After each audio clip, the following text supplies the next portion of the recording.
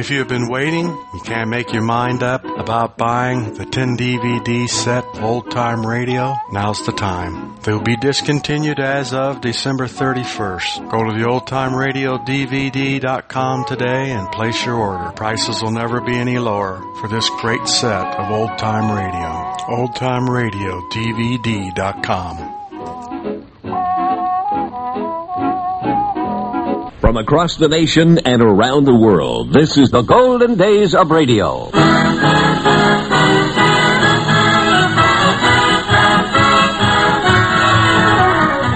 This is Frank Bresee inviting you to join me for radio edition of the Golden Days of Radio. On this program, it's time to play my favorite quiz show again.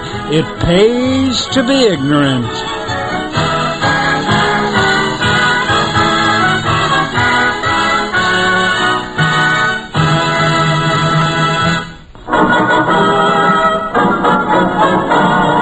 What happens when you eat garlic? You get lonesome. Correct. Pay that man $8. What is a miser? A man who eats mice. Correct. Pay that man $9 because... It pays to be ignorant.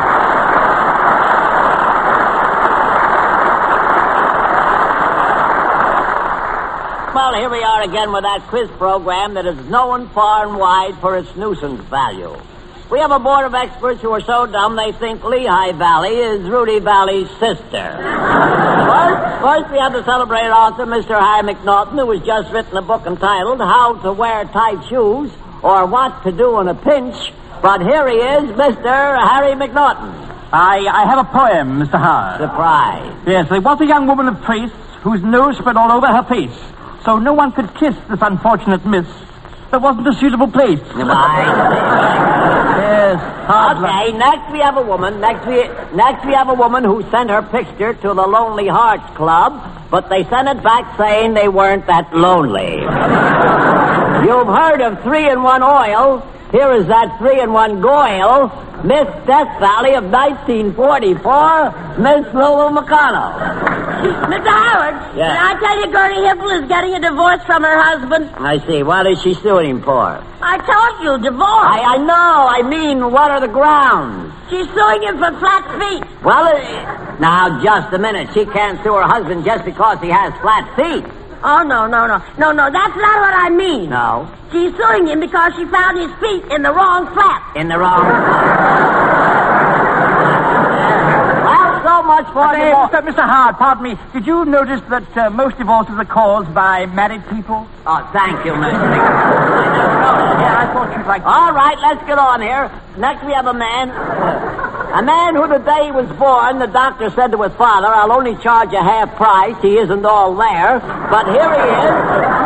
Here he is, the man who was least likely to be troubled by leap year, Mr. George Shelton. Hey, you know, Mr. Hart, I've been in misery all day long. That's My good. feet keep killing me. Oh. Every time I walk, I have to groan. Do you always groan when you walk? No, only when I got my shoes on the wrong feet. Yeah, maybe that. But hey, really, how did you come to put your shoes on the wrong feet? Darn if I know. I must have my legs crossed when I put them on this morning. Well, that would do it. Well, that's our weekly board of experts, folks. Tonight, our special guest is one who is well known to all of you for his innumerable brilliant performances on stage, screen, and radio. That ever-popular Mr. Adolph Monjou.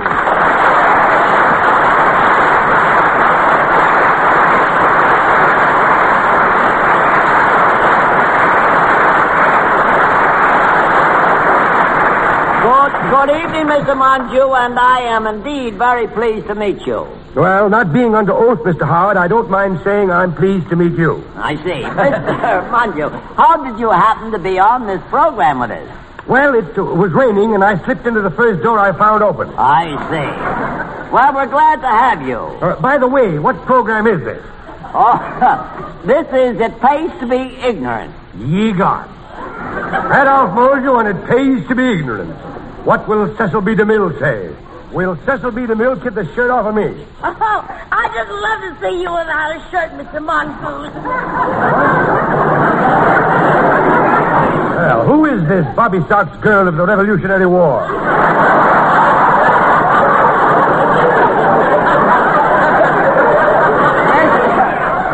Mr. Montague, that is the young lady that helped Betsy Ross make the first American flag. That is Miss Lulu McConnell. Yes, well, how do you do? How do you do, Mr. Mongoose? How do you do? By the way, what is your net tonnage? Oh, it's so sweet of you to ask me, Mr. Mongoose. But what do you mean? Now, are you covered by Lloyd's of London? Lloyd's of London? Yes, to use an insurance term, Lloyd's can tell you the tonnage of any old mud scow. Oh, my. On the other side of Miss McConnell, Mr. Montague, if you can see around her, is Mr. George Shelton. Ah, hello, Mr. Banjo. Banjo.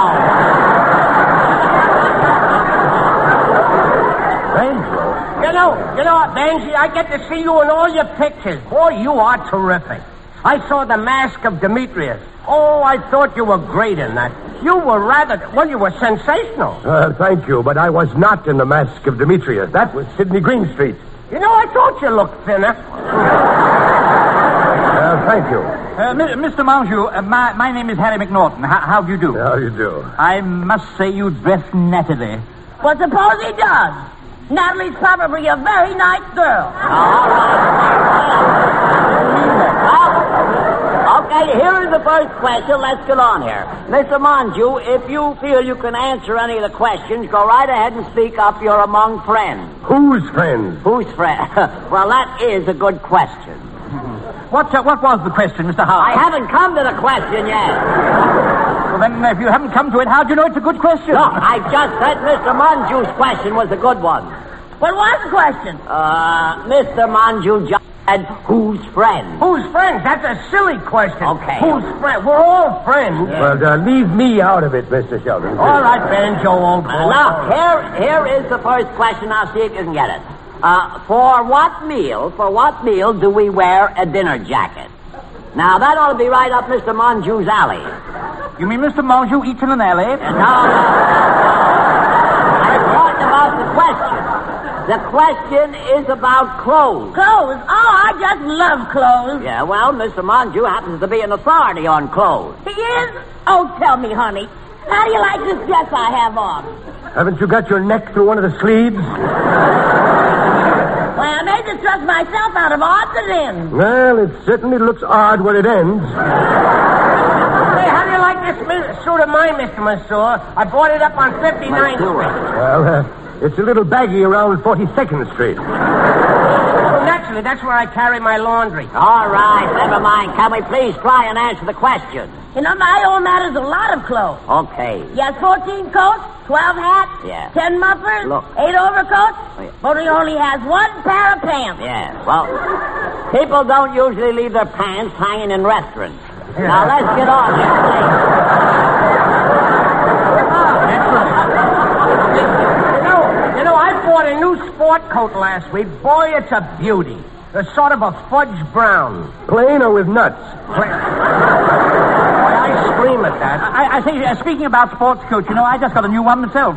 It's one of those new reversible sports coats, you know. One side is blue and the other side is brown, you Okay. see? Or is one side brown and the other side blue? Oh, yeah. Or is it the other way around? Oh, never mind. I don't care which way it was around. My old man bought me a new mink coat. Yeah. At least I thought it was mink till the wind shifted.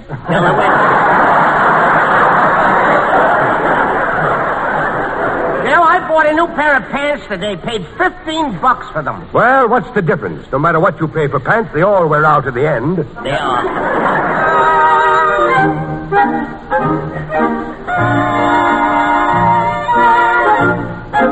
Maybe this is going to be good.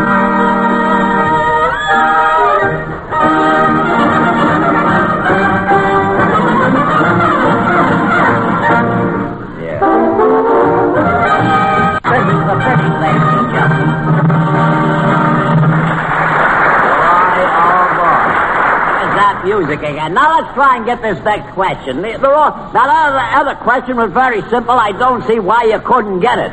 What's the matter with you morons? Of all the scatterbrained nitwits and cheese skulls, you'd think you'd get one answer to the question, even if it was only by accident. I've just remembered it was blue on one side and brown on the other.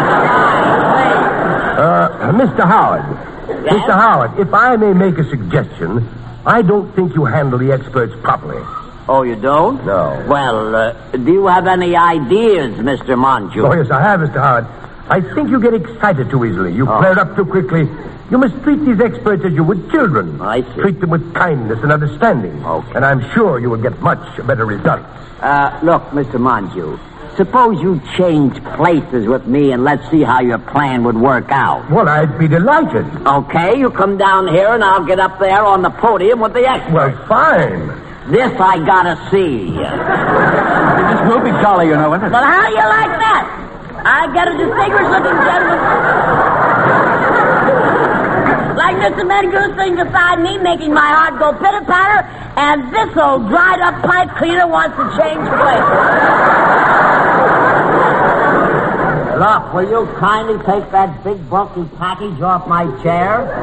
What big bulky package? Oh, pardon me, it's just your hangover. Well, Mr. Howard, now that we've changed places and I'm in charge, I hope you will pay close attention to my method of handling the experts. I can hardly wait. You will notice that I will never raise my voice, say harsh things, or become impatient and excited. Oh, yeah. Now, Mr. Roberts, who is our first contestant? Well, Mr. Monju, our first contestant this evening is Private First Class Oliver Hoffman of the United States Army.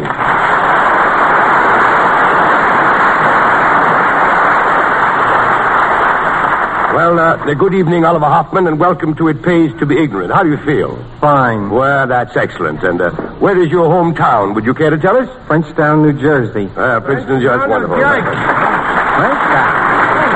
Well, crush my fingers and call me Shaky. Oh, there he is. Yeah, I used to work in that town. Well, that's splendid, Mr. Shelton. Yeah, I was a gardener in a dairy.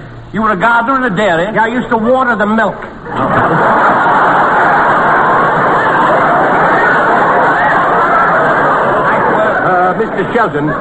Mr. Shelton, I'm talking to our guest. You don't mind, do you, old fellow? No, I don't mind. Well, wait a minute. Where do you get that old fella stuff? Well, it's just a figure of speech, Well, Mr. don't Shelton. figure so much. Well, I'm sorry, Mr. Hoffman. I'm sorry for the interruption. How long have you been in the service? Over 2 years. Well, congratulations. You know, Private Hoffman, I was in the last war. Mm-hmm. I was the champ of the camp. He means he was the droop of the troop. Is that so, Mr. Howard? I'll have you know my company was so fond of me that one day they gave me a 21-gun salute. A 21-gun salute? Well, that was fine. And they aimed it at me. I enjoyed myself. Oliver Hoffman, what did you do before you entered the service? I was a postmaster of a first-class post office. Well, that's good. Now, we are very, very happy to have you with us. Yeah, we sure are. What's your first name, honey? Oliver? What? Oliver? Oliver. Oliver, you heard him. I did hear it down here, and I know it now, Oliver. It's a cute name, too. Oliver, yes. I love the name of Oliver. Oliver. Oh, I just love Oliver. Well, you can just call me Prune. I pucker up. Yeah. And you're always stewed. Remember, Mr. Howard, remember what I said about kindness. Oh, pardon me. And now, young man, I wonder if I may impinge upon your very good nature and ask you to extract one of the slips of paper from the conical headpiece. Gee.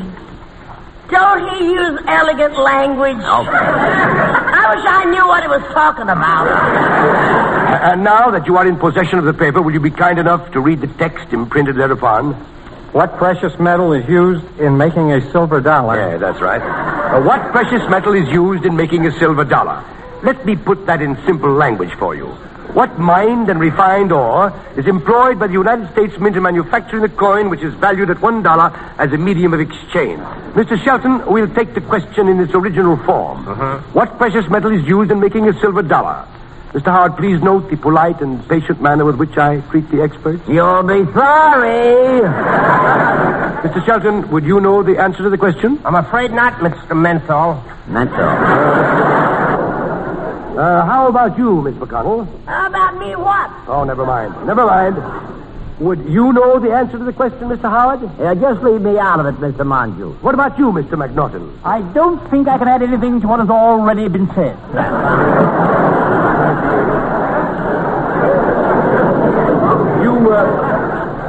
You mean that none of you know the answer to such a simple question? You're getting the idea, Mr. Monju. Well, of all the dumb idiotic... Mr. Monju, kindness, my boy, kindness.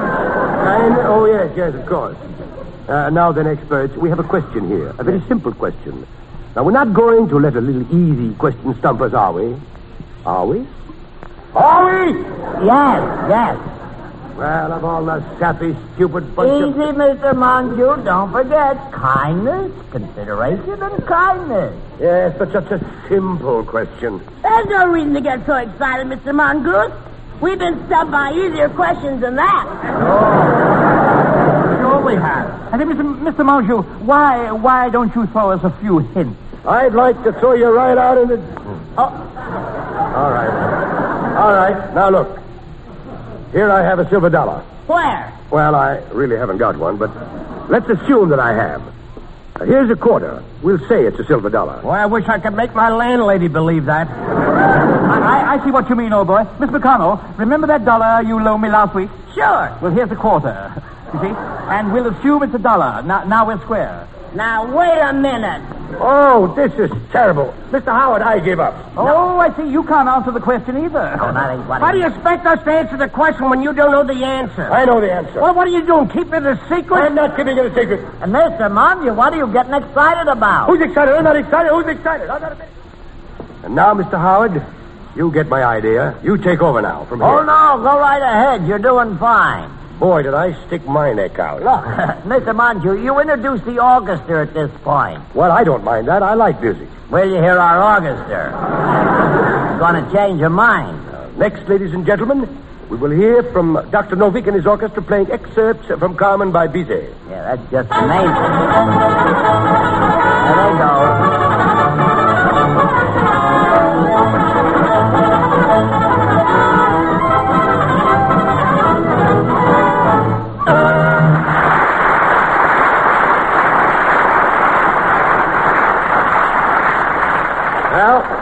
If I hadn't heard it with my own ears, I would never have believed it. Do you call that music, Mr. Howard? No. How did you come to hire an orchestra like that? It was an election bet.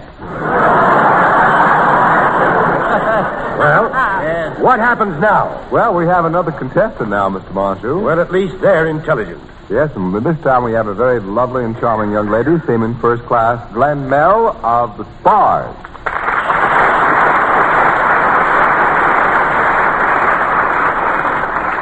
How do you do, Miss Mel? Welcome to It Pays to Be Ignorant.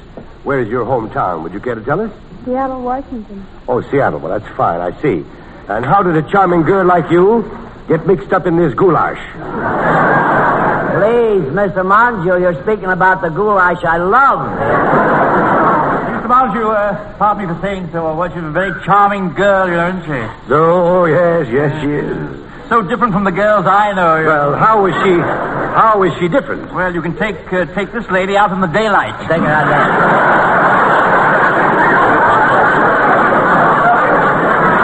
You know, I have a girl. I got a nice girl. But I don't seem to be able to make an impression on her. Well, perhaps you don't treat her right. You should be very romantic. Watch how the birds make love. You mean I should feed her worms? I hope we're not boring you, Miss Mel. She looks so nice in her uniform. I wonder how I look in a uniform like that. An army truck. Now, in order to stop this horseplay, Miss Mel, would you reach into the dunce cap and pick out a question for us, please? And would you read the question? Name the two famous lovers in Shakespearean play Romeo and Juliet. No coaching for the audience, please. Thank you. Name the two lovers in Shakespeare's play Romeo and Juliet. Now, folks, Mr. Howard will take over from here. No, I'm doing all right. I'm having a swell time. Go right ahead. All right, I'll try again. Name the two lovers in Shakespeare's play Romeo and Juliet. Fibber McGee and Molly. No. Hey, Mr. McNaughton, you have a point there. Yes, he has, and it's on the top of his head. Well, now we can get on with the question. What was the question? The question is, name two lovers in Shakespeare's play Romeo and Juliet. Oh, I love Shakespeare, you know. My favorite's The King Lear and 10 Nights in a Barroom. 10 Nights in a Barroom. But Shakespeare did not write 10 Nights in a Barroom. All right, you're so smart. How many nights did he write in a barroom? Mr. McNaughton no doubt means 12th night. All right, avoid 12 nights. I was only 2 nights off. We are not interested in barrooms. Speak for yourself, Mr. Mongoose. Miss McConnell, Shakespeare would have loved you. He probably did. Mr. Montague, come to think of it now, you know, the other side of that coat was green. Oh, well, now, will you cut it out, please? Please. Mr. McNaughton, do you suffer from insanity? Oh, dear, no. I enjoy every minute of it.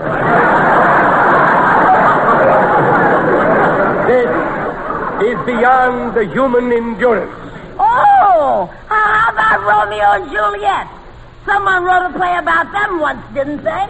So, you know, I have a brother-in-law named Romeo. He's up at Juliet right now doing 3 years. Enough. You're killing me. What's the matter with you morons? Of all the scatterbrains and nitwits and cheese skulls, you'd think you'd get one of the answers right, if only by accident. What was the question, Mr. Mongoose? Let me out of here. I'll go mad. I tell you, I'll go mad. I'm going mad.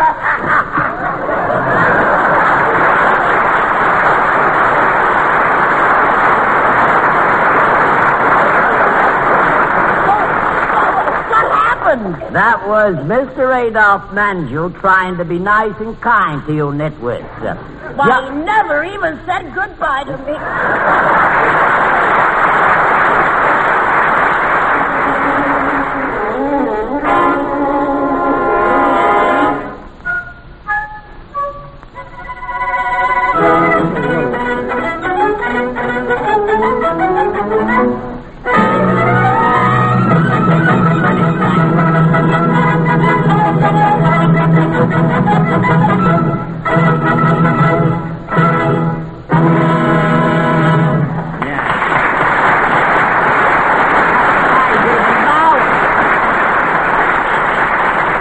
Dr. Novick for finishing. And right here, ladies and gentlemen, I certainly wish to thank Mr. Adolph Menu for doing such a grand job with us here tonight. The voice of the world, the sound with the beat, the sound that sets you tapping your feet. Radio, the sound of year-round pleasure. The sound of the news, rhythm and blues. Tchaikovsky swing, whatever you choose. Radio, the sound of year-round pleasure. This is Frank Bresee. You'll hear all the greatest stars and the greatest shows. That's right here. Educate, syncopate, radio communicate. Radio, the sound of year-round pleasure.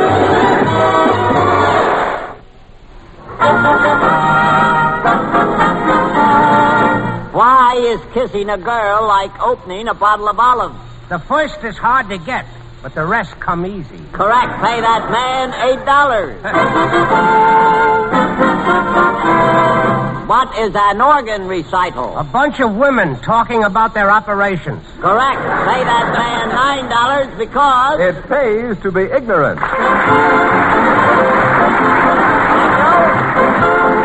Thank you, Johnny, and good evening, ladies and gentlemen. Well, it's here again, that quiz program, which is the last word. But we're not permitted to mention the word. We have a board of experts who are so dumb they think the president's cabinet is a piece of furniture.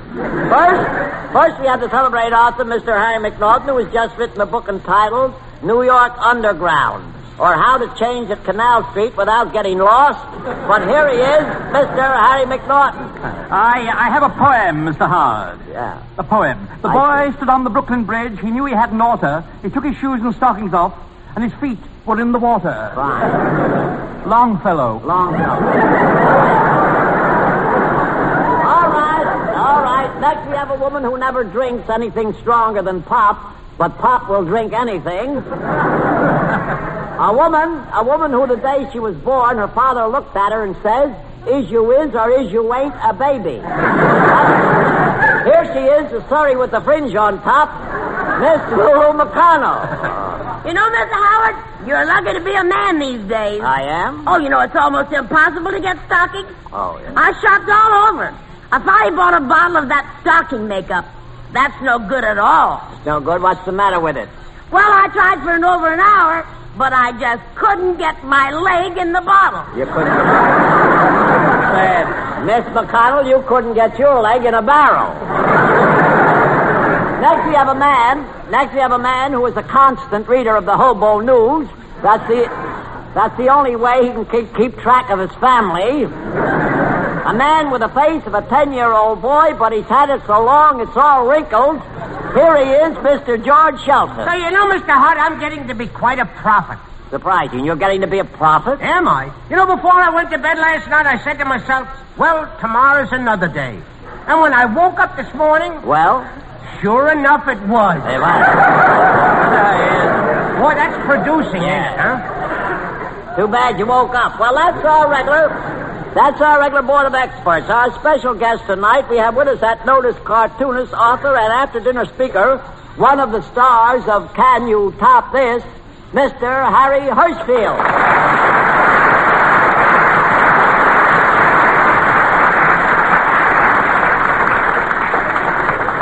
Good evening, Mr. Hirschfield, and welcome to our quiz program. Thank you, Tom.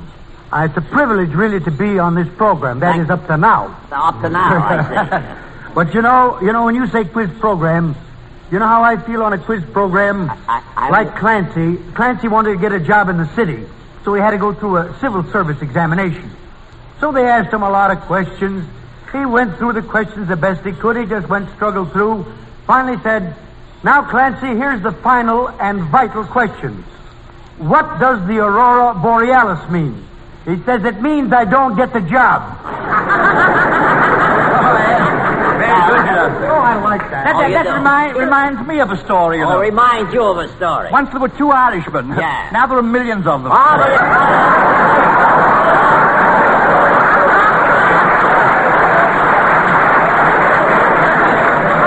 Reminds me of a story. Look, please, cut it out. And Mr. Hirschfield, let me remind you, don't let anything remind you of another story. You get these nitwits started. Now, this is a quiz program, and we're here to answer questions. Bear in mind, this is not a comedy program. It's a serious thing. Here is the first question. What do they serve as a main course at a chicken dinner? Oh, I don't like chicken dinner. I don't like it. The feathers always get stuck in my teeth. Oh, I see. That's too bad. I like chicken, you know, but I like the kind with sweaters on. Hey, speaking about sweaters, my sister bought me a black sweater for my birthday not long ago. Yeah. I never saw a sweater stretch like that one did. First time I washed it, it stretched way down to my knees. Black sweaters always do that, you know. The second time it was washed, a lady came up to me on the street and says, pardon me, but I want to tell you how I enjoyed your sermon last Sunday at church.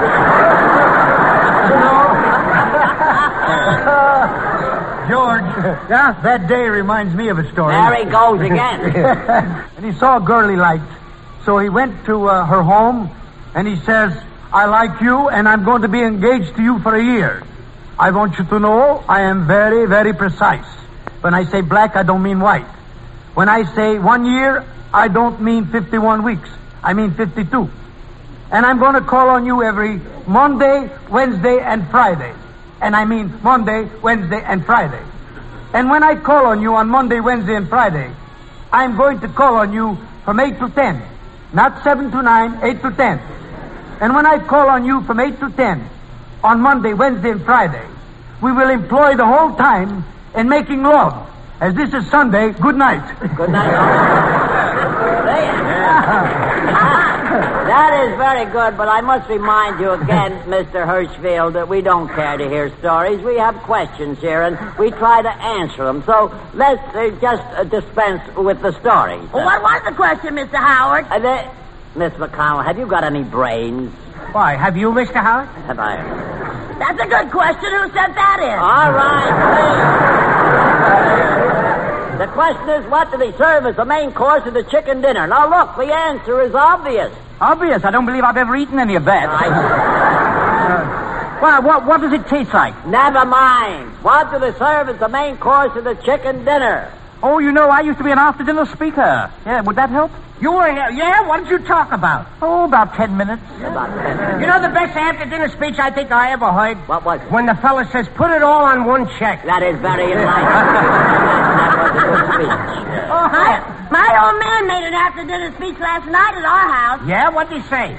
He said, whoever cooked this meal, it's lousy. It's lousy. Who did cook it? Are there any other questions, Mr. Howard? Okay, never mind. You know, I do wish you wouldn't talk about food, Miss McConnell. I haven't been feeling so well lately. Everything I eat tastes like beans. What have you been eating? Beans. Beans.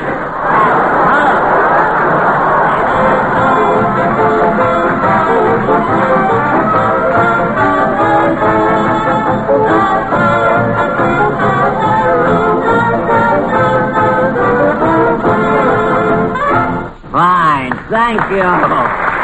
Thank you. There's that orchestra again. You'd think that orchestra would improve a little bit, wouldn't you? Well, Mr. Howard, don't you know, old boy, music is good for the soul? Oh, I love music. It's good for the heel, too. Mr. Roberts, what have we in the way of contestants tonight? Well, first tonight, Mr. Howard, we have Private Frankie Falcone of the United States Army.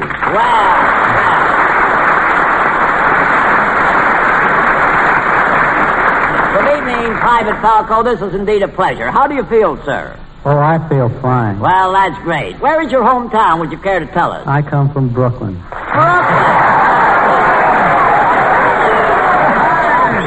Brooklyn. Well, spin me around and call me Topsy. Yeah. You know, I used to work in that town. Yeah, I was a banker in a baker shop. You were a banker in a baker shop? Yeah, I used to handle the dough. That's terrible. Mr. Sheldon, remind me to shave you some morning when I'm nervous.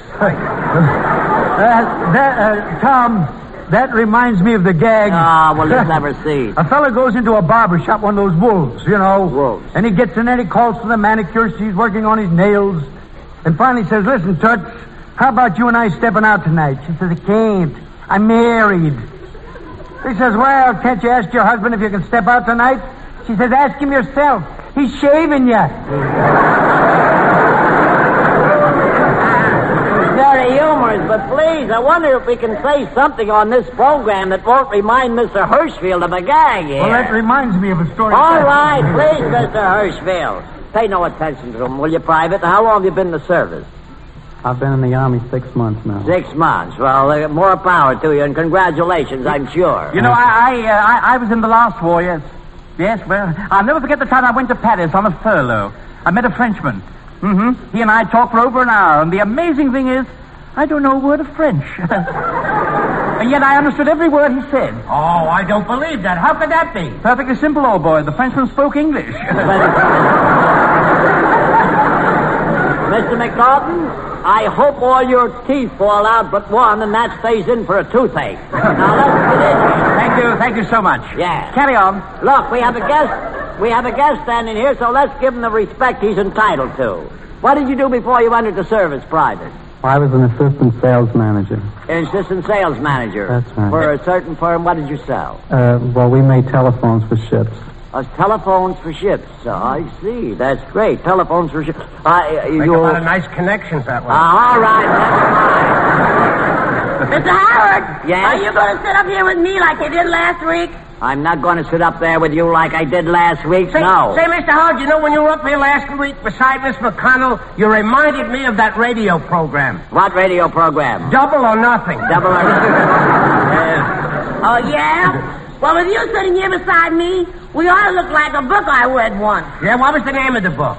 Beauty and the Beast. Oh, how can you say that, Miss McConnell? I'm no beauty. Oh, cut it out, please.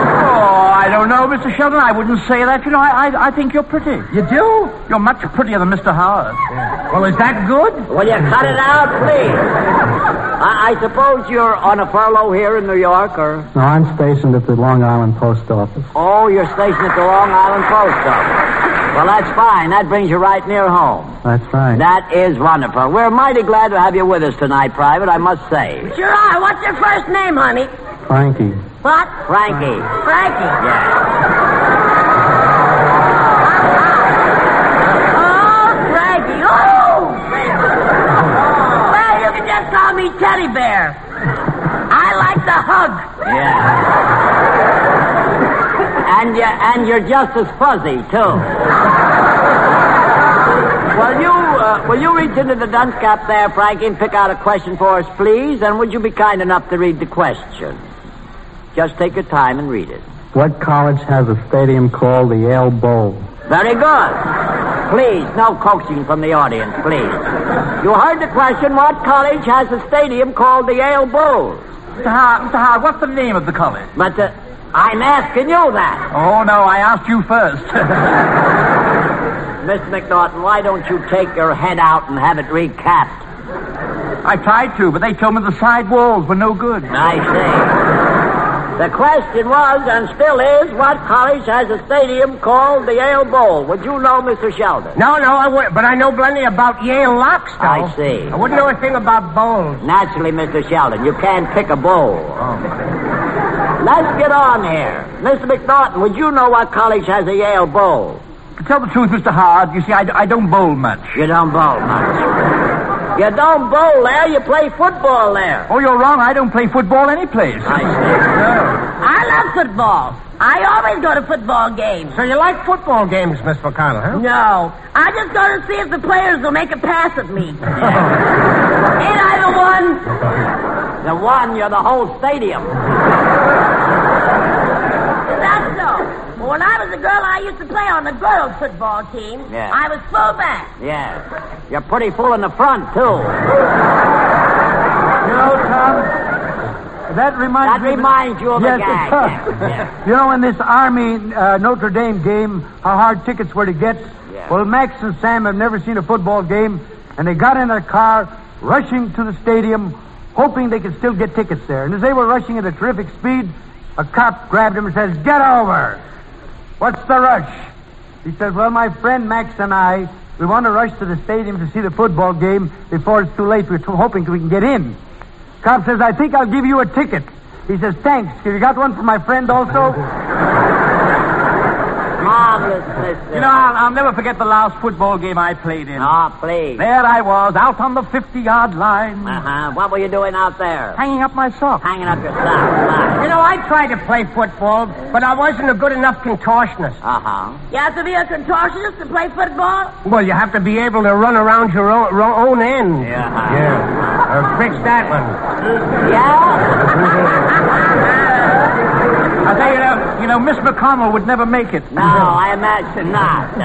That was very good, Mr. Sheldon. Thank you, Mr. Next time you get a chance, stop in and see your dentist and have your bridge work fixed. I'm also surprised at you, Mr. McNaughton, making a crack like that. An urban gentleman like you. Urban? That's a hat, ain't it? No, urban. You're thinking of turban, Mr. Sheldon. Sure, a turban. Turban. It's wonderful thing for cold. You just rub it on your chest. Turban? What are you talking about? Turban. Turpentine and goose. Oh, cut it out, please. Turpentine and goose grease. No. Look, that's turban. That's Will you pardon me, Mr. Howard, for butting in here, but turban is a drink. A drink? Sure, haven't you ever heard anybody say, "Give me a drink of turban"? Mr. Sheldon, that's bourbon. Oh, no, Mr. Howard. No, a bourbon is a sort of a car. You know, they use them in the country. I think they call them station wagons. Mr. McNaughton, that's a bourbon. A sort of a truck with low-slung, bulky body and a big seat. Now we're back to Miss McConnell again.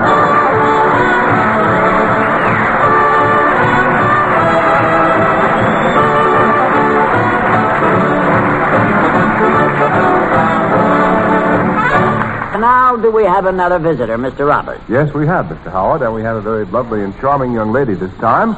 Storekeeper Third Class Vivian Elms of the Spars. How do you do, Miss Elms?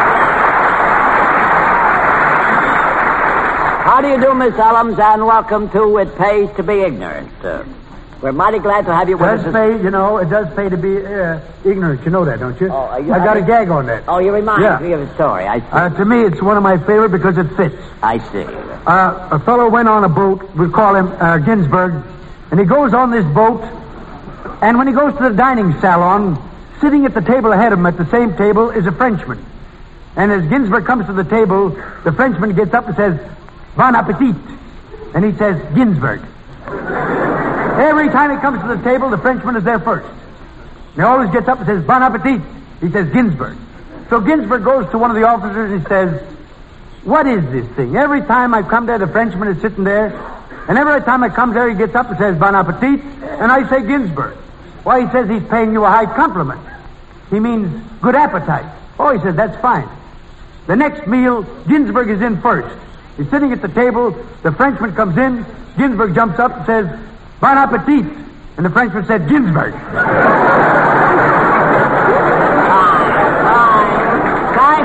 Thank you, Mr. Hirschfield. We have a guest standing here. As I said, Miss Ellams, we're very glad to have you. And may I ask you where your hometown is? Chicago. Chicago. Good for Chicago. Been there many a time. Lovely place. Oh, she certainly has. She certainly has what? A lovely face. I said place. Well, the place is all right, too. Oh, please. Mr. Sheldon, why don't you rent yourself out to a decoy as a duck hunter? Well, say, you know, that reminds me. There were 2 ducks once, and they used to run around with a couple of geese. Yes. And these geese used to live under an old porch. What kind of geese were they? They were Portuguese. They were Portuguese.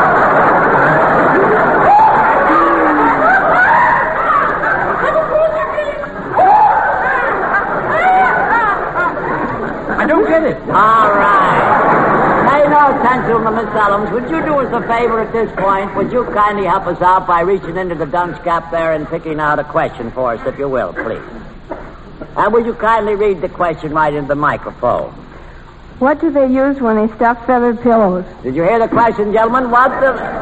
No help from the audience. What do they use when they stuff feather pillows? Oh, that ought to be a soft question. That ought to be a soft question. Mr. Howard, did you say feather pillows? That's right. Oh, I like that question. It tickles me. Miss McConnell, do you know what they use when they stuff feather pillows? Who wants to know? I want to know. What do you care what they're stuffed with as long as you're comfortable? I see. Miss McConnell, if I was your husband, I'd give you poison. You were my husband, I'd take it. You take it.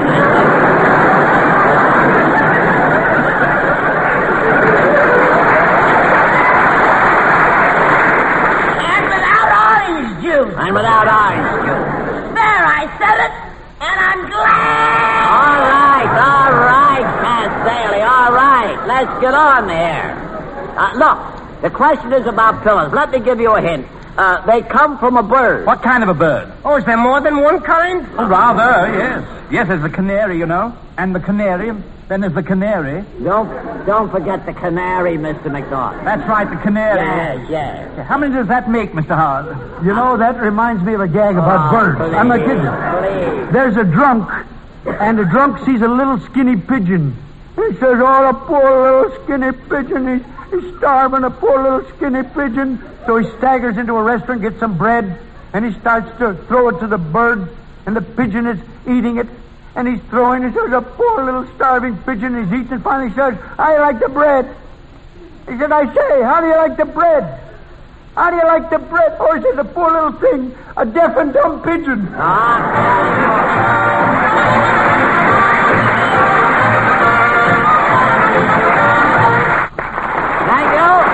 Now, before we call the whole thing quits, I'd like to thank our good friend Harry Hirschfield for adding to the fun tonight. Thank you, Harry Hirschfield, and give the rest of your gang our regard.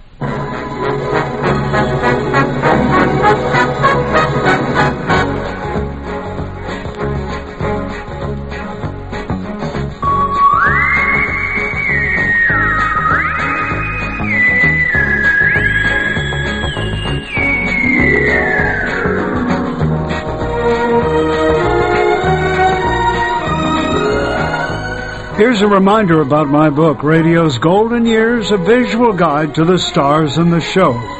It's an 8.5 by 11 size coffee table book featuring 254 of the most popular network radio programs from the great days of radio.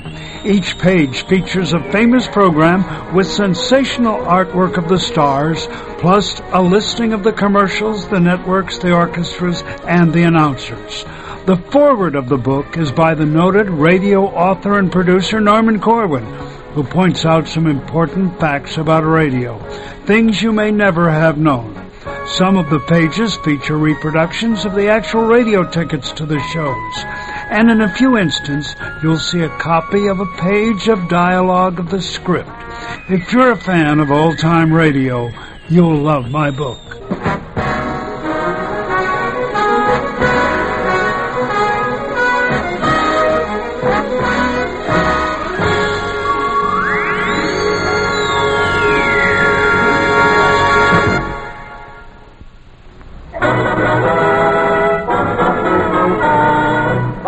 A person lives the longest? A rich relative. Correct. Pay that man $8.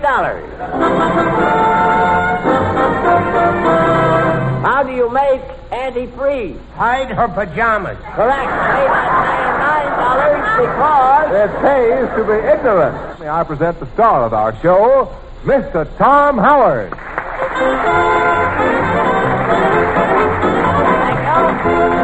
Thank you, Ken Roberts, and good evening, ladies and gentlemen. Well, here is that quiz program that should be in the Hall of Fame because it's a bust. We have a board of experts who are so dumb they think an automat is something an automobile wipes its feet on. First, we have the celebrated author, Mr. Harry McNaughton, who has just written a book entitled The Proper Time to Pick Watermelons or Watch on the Rhine. But here he is, Mr. Harry McNaughton. I have a poem, Mr. Howard. I imagine. Yes. Stop and let the train go by. It only takes a minute. Your car starts off again in high, and better still, you're in it. You're in it. Very good advice, Mr. McNaughton. Well, you know, it all depends on the brakes. Yeah, you know. I see what you mean. Yes. Okay. Next, we have a woman who, the day she was born, her father called up the insurance company and said, I want to report an accident. A woman who is a great music lover. Here she is, Zarinsky, with her... You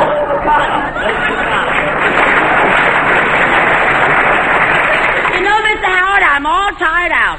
I went shopping for a friend today. Well, that's the only way you'll get one. Mrs. Hanks asked me to get her a bottle of perfume. What kind did you get? Tom Howard, number 4.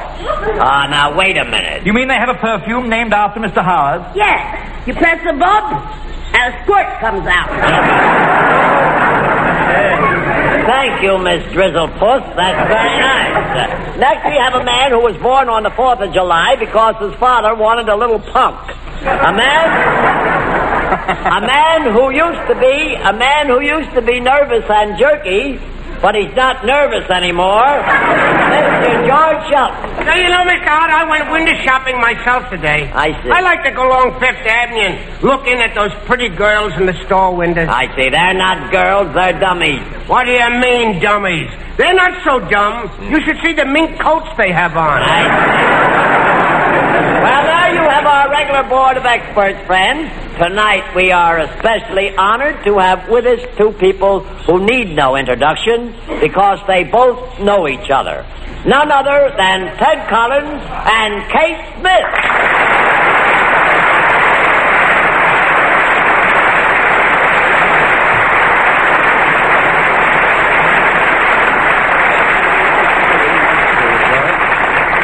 Good evening, Mr. Collins and Miss Smith. We are indeed honored by this visit. Well, thank you, Mr. Howard. In a remorseful sort of way, we're happy to be here. I speak for Miss Smith, too. I see. Why does he have to speak for Kate Smith? Can't she talk? Certainly she can talk, but only once a day. Only once a day? Every day at 12 o'clock, Kate Smith speaks. Thank you, George. Thank you, George. That's Very what I good, like Mr. about Sheldon. Sitting beside you there, Miss Smith, is my mother. Miss Lulu McConnell. Well, if it isn't Miss Lulu McConnell in the flesh. Yeah, please, Miss Smith, no loose talk. Say, Mr. Collins, I understand you own a football team. Well, yes, I do. I own the Boston Yanks. More loose talk. More loose talk. I'm told, Mr. Collins, that when the players on your team run out onto the field, they each carry a bucket and mop with them. Yeah, it's a scrub team. Okay. Please. Yeah. Oh, Miss Smith, it's so nice to have a lady on the program with me. I get so lonesome. You're still lonesome. Oh, pay no attention to him, Miss Smith. His arteries are bothering him. You take an awful lot from Tom Howard, Lulu. I don't know why you do. Well, she's got an awful lot, Miss Smith. Oh, shut up, you old worn-out mop handle. I'm glad Miss Smith good that you brought Mr. Collins with you. Such a nice gentleman. He has such a nice face. Yes, he has. He has an open face, hasn't he? Yeah, open for improvement. Well, it's a human face, and I like human face. Why don't you get one? Tom, that's no way to speak to a lady. Who's talking about a lady? Now, let's get on with the questions. As you know, Miss Smith and Mr. Collins, we try to answer questions on this program. And in inviting you and Miss Smith up here, we figured you might help us with the answers. Tell me, Lulu, are the questions hard to answer? Yes, they are. But don't worry about it. If you answer them wrong, it's all right. Mr. Howard doesn't know the answers himself. Okay. Now, here's the first question. Pay strict attention. In the song, I'm Dreaming of a White Christmas, I want you to tell me the color of the Christmas the singer is dreaming about. I like your dress, Miss Smith. Oh, thank you, Miss McConnell. I like your hair, particularly that new hairdo. Oh, you like my hair? Yes, I do. You better pull it down in front. Your scalp is showing. All right, let's get back to the question. Well, Mr. Howard, would you mind repeating the question? I'll be glad to. In the song, I'm Dreaming of a White Christmas, what is the color of the Christmas the singer is dreaming about? Well, thank you, sir. I enjoyed it very much. Oh, you enjoyed it. Thank you, sir. Carry on. All right, Miss Smith. Miss Smith, in order to get the question across to these scatterbrains, I wonder if you would sing, well, just the chorus of the song for us. Why, certainly, Mr. Howard. I'd be very happy to, even though I have a bad cold. Can you sing, Miss Smith? Does she sing? Certainly she sings. I'll try, Miss McConnell.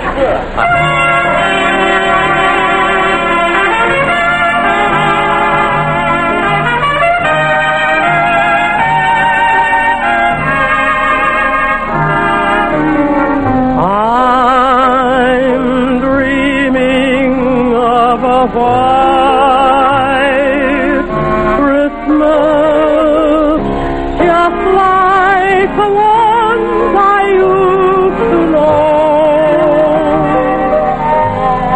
where the treetops listen and children listen to hear sleigh bells in the snow. Say I'm dreaming of a white Christmas with every Christmas card I write. May your days be merry and bright,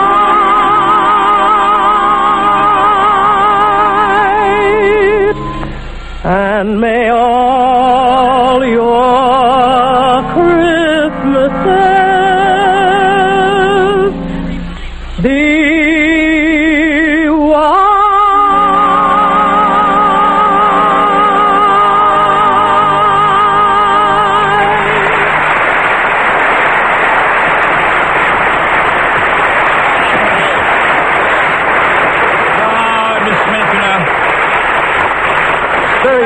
It's very strange. The orchestra had the music there. You didn't expect her to sing, did you? Well, I did not, and I want to compliment Miss Smith on the song.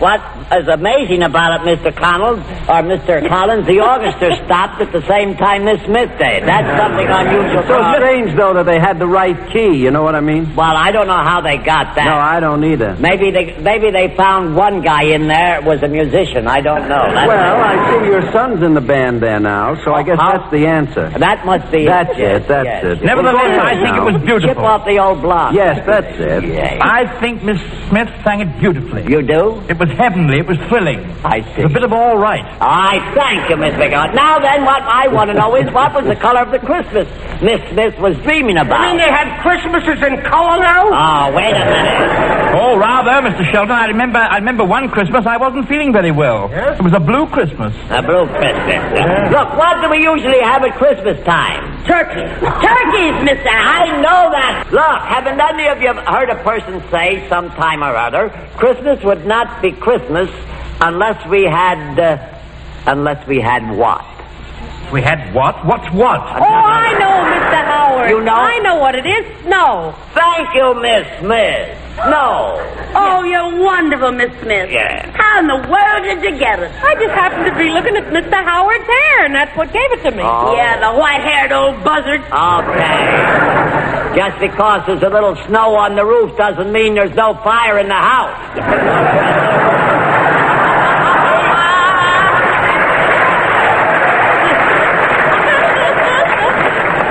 I remember I spent one Christmas up in the mountains.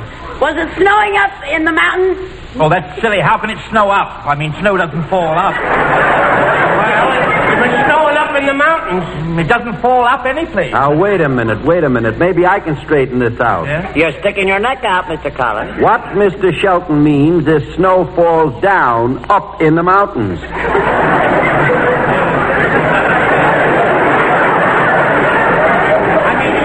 Collins, how could it fall down up? Look, now wait a minute. What? The snow falls down here in New York, doesn't it? Sometimes, yes. What do you mean, sometimes? Will you stay out of this? Oh, I'm sorry. I mean, sometimes it falls down here and sometimes it doesn't. It always falls down here, doesn't it? Not always. Only when it's snowing. Only when I know that, Mr. McNaughton. If it isn't snowing, it couldn't be falling down. But it couldn't be falling up in the mountains either. Mr. McNaughton, if you were up in the mountains and it was snowing and you wrote to a friend down here, would you say it was snowing up here? No, not unless it was snowing. I know that! You see, then I would say it's snowing here. How did I get into this thing? You see, if it snowed up, no one would have to shovel it. I see. Mr. McNaughton, you are just 2 steps ahead of an idiot. Can I help it, old boy, if you walk slowly? No. Very good. What happened to the question? Must have been snowed under, I guess. All right. Let's get on here. Can anyone tell me the color of snow? You know, Miss McConnell, I saw the most beautiful ensemble over on Madison Avenue the other day. You did? I certainly did. What color was it? Well, it was sort of a chartreuse and purple, and it was really beautiful. Chartreuse and purple. I never saw that kind of snow. Oh, wait a minute. Boy, that was beautiful. That must be the color of it when it falls up. Please. Let's get rid of this snow question. Yeah, it's getting too deep for me. Too deep.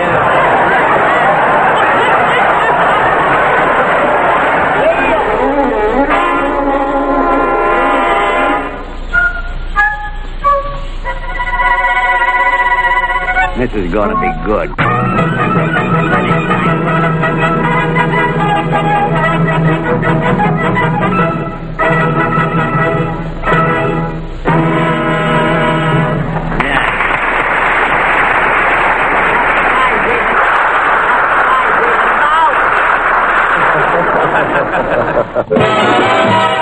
The voice of the world, the sound with the beat, the sound that sets you tapping your feet.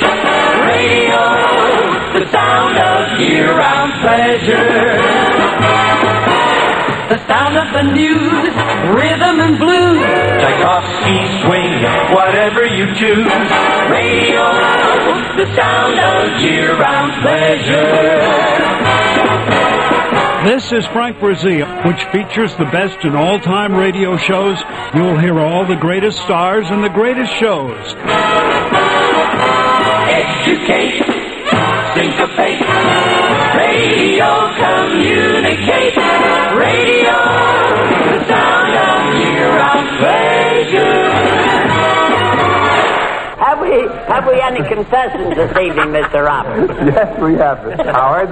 And first, I'd like to have you meet a gentleman from the United States Army, Private Norman Stephen of the United States Army Air Force. Well, how do you do?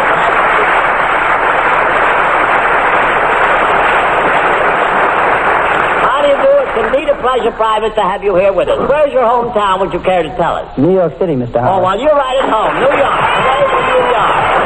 New York City will stump my toe and call me Limpy. Okay. I used to work in that town. Now, look, Mr. Howard. Now, seriously. Does this kind of stuff go out on the air? Certainly it goes out on the air. Oh, Lord, then I'll have to stop breathing. Don't blame you. Isn't Mr. Collins cute? I bet you like him. Miss Smith, do you like him, Miss Smith, huh? I like him. Yeah, you like him. I think he's grand. Yeah, I just like him. Everybody does. Yeah, Miss McConnell likes him because he wears pants. Right on here. Pay no attention to Miss McConnell, Private. We're glad. How long have you been in the service? Sir? How long have you been in the service? Don't pay no attention to me. Go right ahead. I don't blame you for looking at Miss Smith. It'll be 3 years, sir, this March. 3 years. Very, very good. And congratulations. I'll tell you, Private Stephen, I was an aviator in the last war. Yes, I flew my own plane for over a year. Yeah, what happened? The rubber band broke. Mr. McDonald, will you please stop making an ace of yourself? Look, we're very glad to have you with us, I'm sure. Yeah, what'd you say your first name was, honey? Norman, N-O-R-M-A-N. Norman. No. Oh, isn't that cute? Isn't that sweet? Yes. He's a cute kid, too, ain't he? He sure is. Oh, isn't he sweet, Lou, Miss he Smith? certainly is a nice boy. Yeah. I'll split him with you. Wait a minute.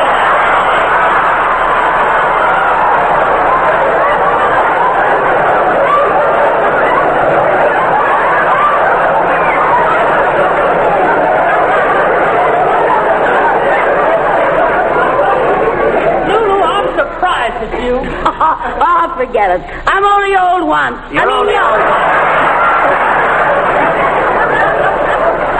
Oh, Norman, that's such a sweet name. Well, you can just call me Roller Coaster. I have lots of curves. You certainly have. And you're just as zippy, too. Private, will you reach into the dunce cap there and pick a question out for us, please? And when you get a hold of one, would you be kind enough to read the question? Just take your time and read it right into the microphone. If there are 7 days in a week, how many days are there in a fortnight? That's very good. If there are 7 days in a week, how many days are there in a fortnight? What's a fortnight, Miss McConnell? Oh, that's the night after the third night. Wait a minute. Now, look. Now, that's a very simple question. It's a very simple question. Explain it to us, Ted. I can. I would like him to, yes. Now, look. Our present calendar, consisting of a year, is divided into 12 months. Yes. Each month is divided into 4 weeks, or a fraction thereof, to make up the amount of days allotted to each month. Yes. Now, each week, as we know, has 7 days. Now, if you'll take 2 weeks and add the amount of days, you have the answer to the question. It's simply the rudiments of algebra, geometry, and trigonometry. Nothing to it at all. Mr. Collins, that's fine, but what we want to know is what is a fortnight? How many days are there in a fortnight? 4, Mr. Howard, 4. 4? Is that right, Mr. Collins? Certainly not. That's wrong, Mr. Sheldon. What makes you so dumb? I study night. I say. You think it's easy, huh? Did I tell you about my operation, Miss Smith? No, Lulu, you did not. What about it? Cut that out, will you? The doctor did. Now, all right. The question is, if there are 7 days in a week, how many days are there in a fortnight? I answered that question once. Yeah, but who knows what you're talking about? Look, haven't any of you ever gone to school? Look, why are you so nasty? I can't understand it. I'm not nasty, For a long time Mr. you were on our Conrad. program and you didn't act this way. You weren't so crotchety. But look, I was in a different element on your program. Thank you, sir. Now I was with understand. educated people. That's Here I'm with a bunch of morons here. I resent that. Mr. Howard, I went to school, old boy, and I had a little trouble with my teacher. You did? Yes, but I got her number. You got her number? Circle 59598. Oh, no, you're wrong. It's circle 59599. 9598. 9599. I called up last night. I answered the phone. What did you say your number was, Harry? Oh, Mr. Collins, please, I'm surprised at you. Did you ever have an operation, Miss Smith? No, I never have, Lulu. You didn't? Oh, you don't know what you're missing. Well, never having had an operation, I'm not missing anything. Very good. Well, I had a floating rib once. Miss McConnell, my dear lady. Yeah. And when I say dear, I'm referring to your antlers. Yeah. Will you All I said was that I had a floating rib. Well, teach it how to swim and shut up, will you? The question is, if there's 7 days a week, how many days are there in a fortnight? Look, let me put it this way. If I lay 7 eggs here and I lay 7 eggs here... I don't think you can do it.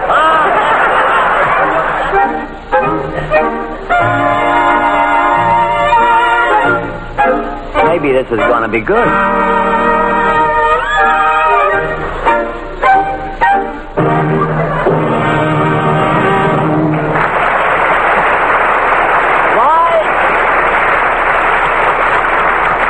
If Beaver never heard that, he would not only turn in his grave, but he'd go dig himself a new one. Who is our next contestant, Mr. Roberts? Well, now, Mr. Howard, I'm happy to present to you a very charming young lady who's got me all mixed up. I know, you're so charming. I would do the same thing. A very lovely young lady who is a wave in the United States Navy. Well, that's fine. We're very glad to have you with us, and I'm sure I could get a lot of nice information out of you, but we're a little pressed for time, so I'm going to ask you, would you do us a favor and reach into the dunce cap and pick out a question for us, if you will, please. Just take your time and read the question, if you will.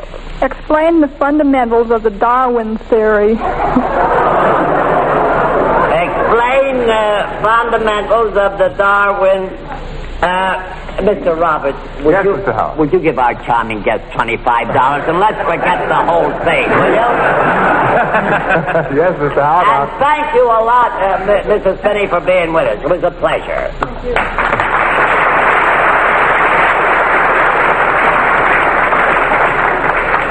I thank our two very distinguished guests, Kay Smith and Ted Collins, for being with us tonight.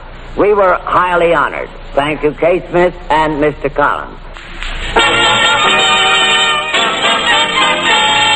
What is a duck? A chicken with snowshoes on. Correct. Pay that man $8. Does courtship make a fellow spoon? Yes, but marriage makes him fork over. Correct. Pay that man $9 because... It pays to be ignorant. It pays to be ignorant, to be deaf, to be dumb, to be ignorant. It pays to be ignorant just like me. Each week I earn $6. My brain is terribly lax. But when there ain't no income, then there ain't no income tax. So you see it pays to be ignorant. Well, here we are again with that quiz program for all people over 35 who are still in the second grade. We have a board of experts who are so dumb they think a nightmare is the milkman's horse. First we have the celebrated author, Mr. Harry McNaughton, who has just written a condensed version of the book A Bell for a Donna entitled Bong. But here he is, Mr. Harry McNaughton. Mr. McNaughton. I have a poem, Mr. Howard. I see. I stood on the bridge at midnight and the wind was full of air when somebody pulled the bridge away and left me standing there. I got awfully wet, you know. All right. What is carried in a mail pouch? A mail pouch. Did you hear the question, Mr. McNaughton? Indeed I did, Mr. Howard. Yes, I heard it just as distinctly as if you were right here in the studio with me. I see. Well, just to make sure, would you repeat it so I can make sure you heard it? Well, certainly. You said, did you hear the question, Mr. McNaughton? I know, but what was the question? Well, ain't you supposed to know that? I know the question. Well, what do you ask us for all the time? That's the whole trouble with you. Wait a minute. Listen. The minute you get stuck, you blame it on us. Why don't you take your head apart and build yourself a bungalow? How many rooms? Just an act. Miss McConnell, do you know what they carry in a mail pouch? Why should I know? I haven't got a pouch. That's what you think. I didn't say you had a pouch. What do other people carry in their pouches? Their eyes. Their eyes, I see. Besides, I don't go around asking people what they carry in their pouches. No. I'm no busybody. Yeah, you may not be busy, but you're a lot of body. Now, let's get on there. The question is, what is carried in pouches? Oh, I know, Mr. Howard. Kangaroos. No. Baby kangaroos. No. I say, did you hear about the baby kangaroo that ran away from its mother? No. Yes, and left her holding the bag. Look, haven't any of you ever been to the post office? Post office? Oh, rather. Why, I was down there today. I wrote myself a letter. Yes, and went down to mail it. You wrote yourself a letter? Yes. What'd you say to yourself? I don't know. I won't get it till tomorrow.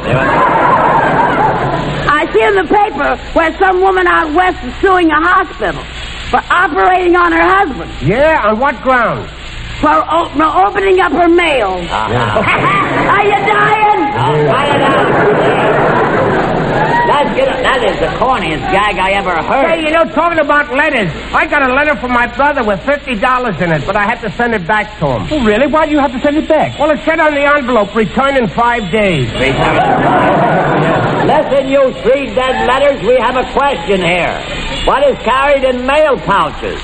Mr. Sheldon, do you know what a pouch is? Do I know what a pouch? Certainly I do.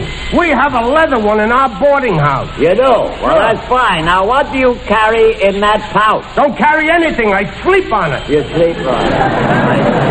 That's not a pouch. That's a couch. No, Mr. Howard. I beg to differ. A couch, old boy, is a person who walks sort of stooped over. No. That's slouch. Oh, no.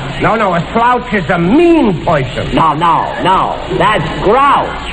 Grouch. You know, wizzled up old crab who goes around snapping at people and making nasty remarks. Now we're back to Mr. Howard again.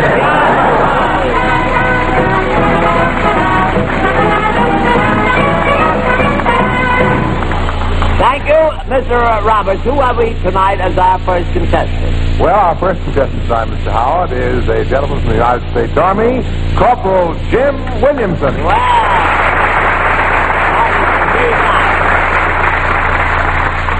How do you do, Mr. Williamson? Now, welcome to our program. It certainly is nice to have you with us. How do you feel, sir? Fine time, thank you. Well, that's really fine. Where is your hometown? Would you care to tell us? Chicago. Oh, Chicago, Illinois. Well, there's Chicago. Well, mush my hair and call me Fuzzy. Yes. I used to work in that town, Mr. Howard. I was a tailor in a lawyer's office. You were a tailor in a lawyer's office? I used to press suits. I see.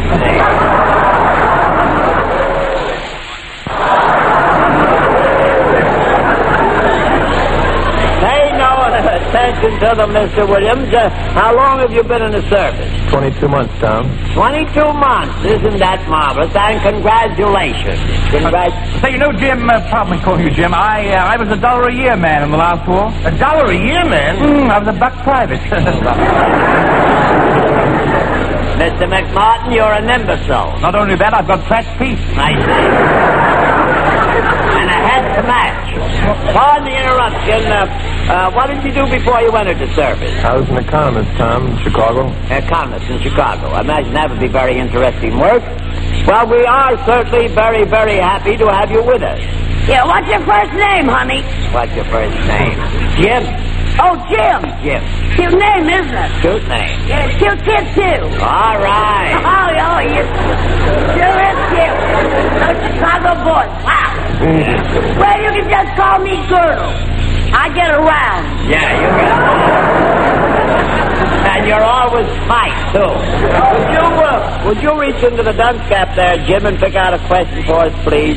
And would you be kind enough to read the question, if you will? What state is mentioned in the song, Carry Me Back to Old Virginia? Very good.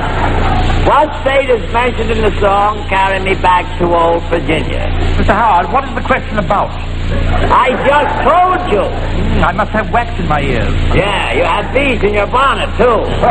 Boy, that's a honey. That's a honey.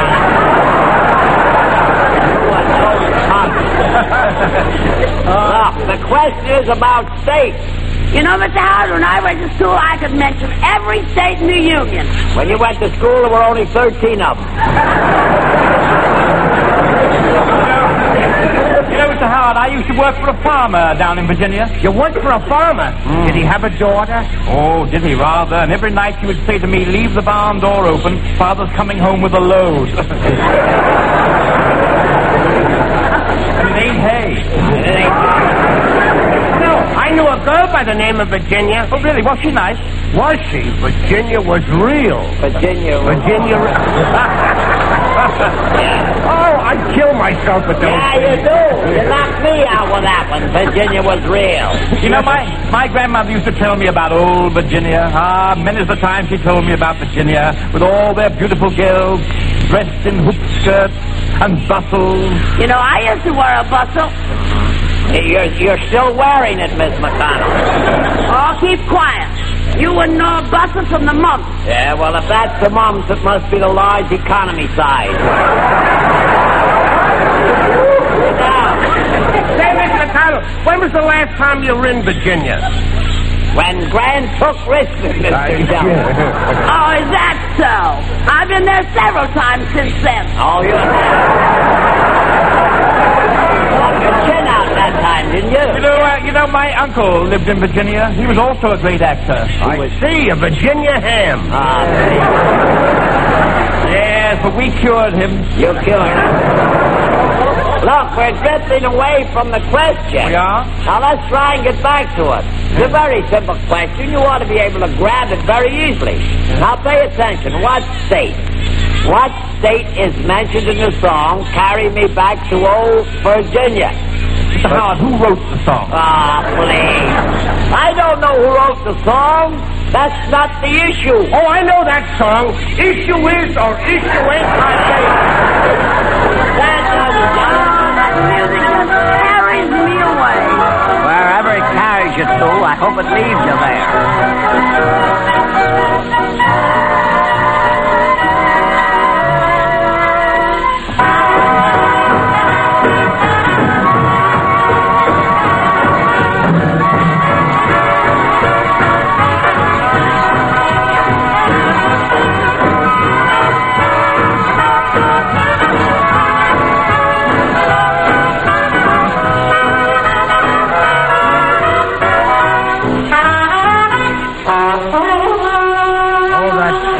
Player is wonderful. I love his Fritzy Carter. Yeah, somebody ought to cut it out.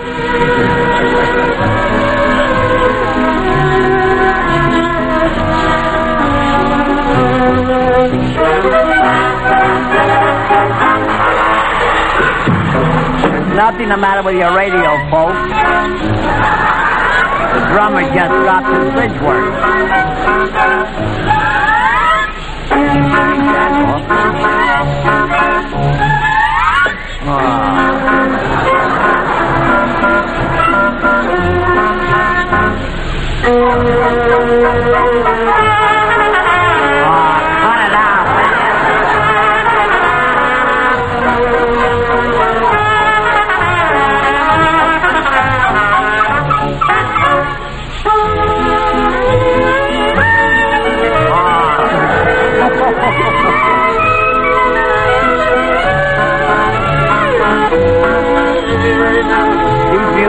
Are all rejects of local tomato fruit.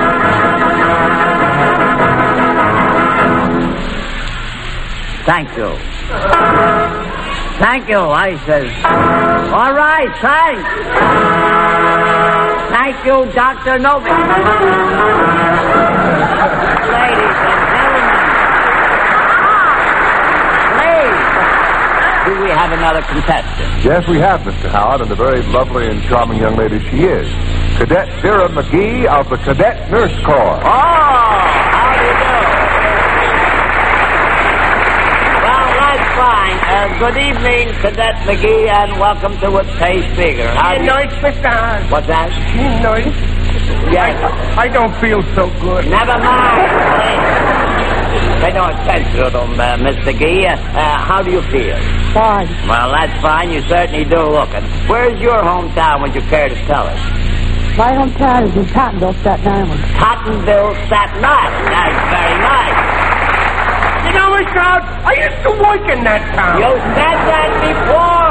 Oh, a lot of nice girls over there in Tottenville. Yeah. You know, when I was over there, I had more girls than you could shake a stick at. I see. Do you enjoy that sort of thing, shaking sticks at girls? I don't mean that. No? Pay no attention, He's getting personal with me. Never mind, never mind. How do you like to work in the service? Nursing is wonderful, Mr. Howard. I bet you say that as if you really meant it, and I'm sure you did. What did you do before you entered the service? I work in a hospital. In the hospital?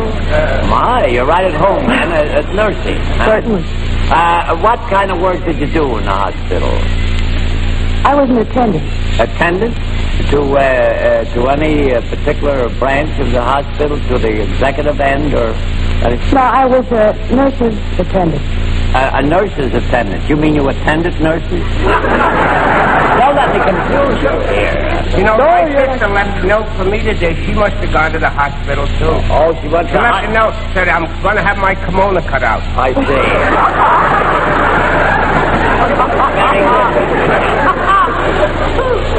Well, we are certainly very glad. I might ask you one more thing. How long have you been in the service?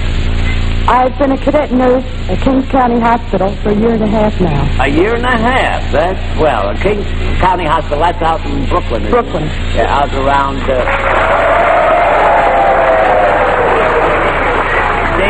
We're a little short, and I thought we ought to have a little hand in there, and I'm always sure of it when I mention Brooklyn. See what I mean? Say, Miss Howard, talking about Brooklyn, I was out with a girl the other night. She was a defense worker from Brooklyn. A defense worker? Yeah, I took her all over town, showed her all the sights, and still she wasn't satisfied.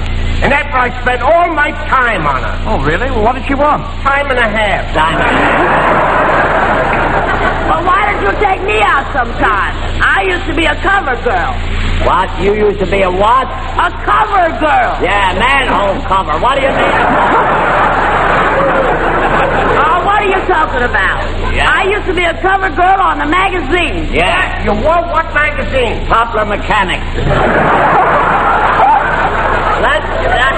This can go on all night. Mr. McGee, would you reach into the dunce shop there and pick out a question for us, please? And would you be kind enough to read the question, if you will?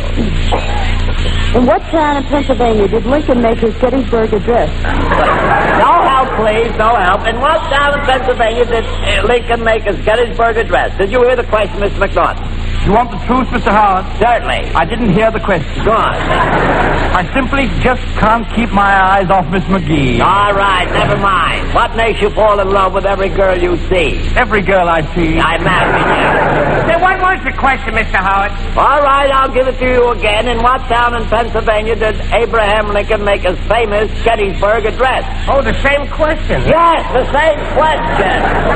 Well, whose address are you looking for, Mr. Howard? Look, I'm not looking for anyone's address. I want to know what town in Pennsylvania Lincoln made his Gettysburg Address. The address is irrelevant. Irrelevant, Pennsylvania? Never heard of it. Never heard. Miss McNaughton, you have the lowest IQ I've ever seen. Can't help it, my suspenders broke. David God, is it a large city? Well, I wouldn't say it was a large city. Why? Why wouldn't you say it was a large city?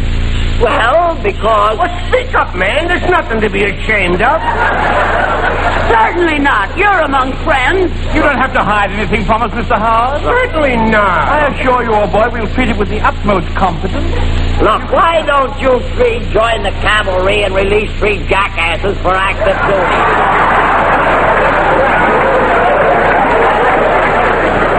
Why don't you get on to yourself? Look.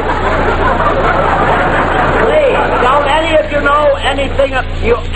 know anything about history? Oh, history, I do. I'll never forget my history class in school. No. There was a little girl used to sit beside me named Bessie. All right. Did you learn anything about history? Sure, but not as much as I learned about Bessie. Mr. McNaughton, yes. Did you know, or do you know Lincoln's Gettysburg Address? No, I don't even know his telephone number. Sorry, old boy. Why don't you dial information? Why don't you stick your fingers in your ears and go bowling, Mr. McNaughton? Don't know any of you know anything about your country? I don't. I live in the city. You live in the city. I don't like the country. No. The woodpeckers keep me awake all night. I see. Why don't you sleep with your hat on? Look, Miss McConnell, don't you know what Lincoln said? No. I never tune in on his program. My dear young lady. Let me rephrase that line. My dear lady. Some people grow up and spread good cheer. You just grew up and spread.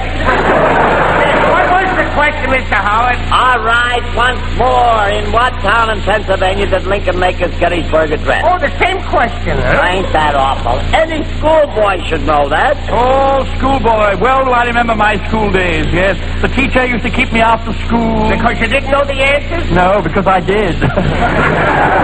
She used to look at me and say, "Oh, McNaughton, you dog, you." Dog, you. They call them wolves now. You know, when I went to school, I fell down on a 25-word composition. You did really? How was that? She didn't know 25 words. Well, folks, Mr. Palazzi in the control room there is getting ready to push us off the air, so here is a young man here to tell you just what we mean when we say... It pays to be ignorant, to be dumb, to be dense, to be ignorant. It pays to be ignorant just like me. I took my girl to dinner. We had a wonderful feed.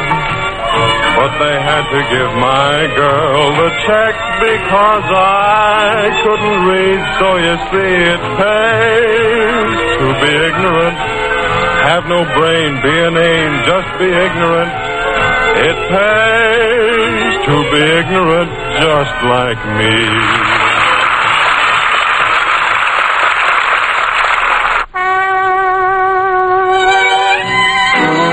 Well, that concludes this Yesterday USA edition of the Golden Days of Radio, and my salute to the funniest comedy quiz show on the air, It Pays to Be Ignorant, with Tom Howard, George Shelton, Lula McConnell, and Harry McNaughton.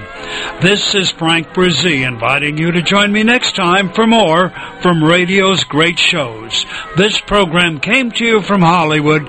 This is the worldwide leader in classic radio shows and personalities.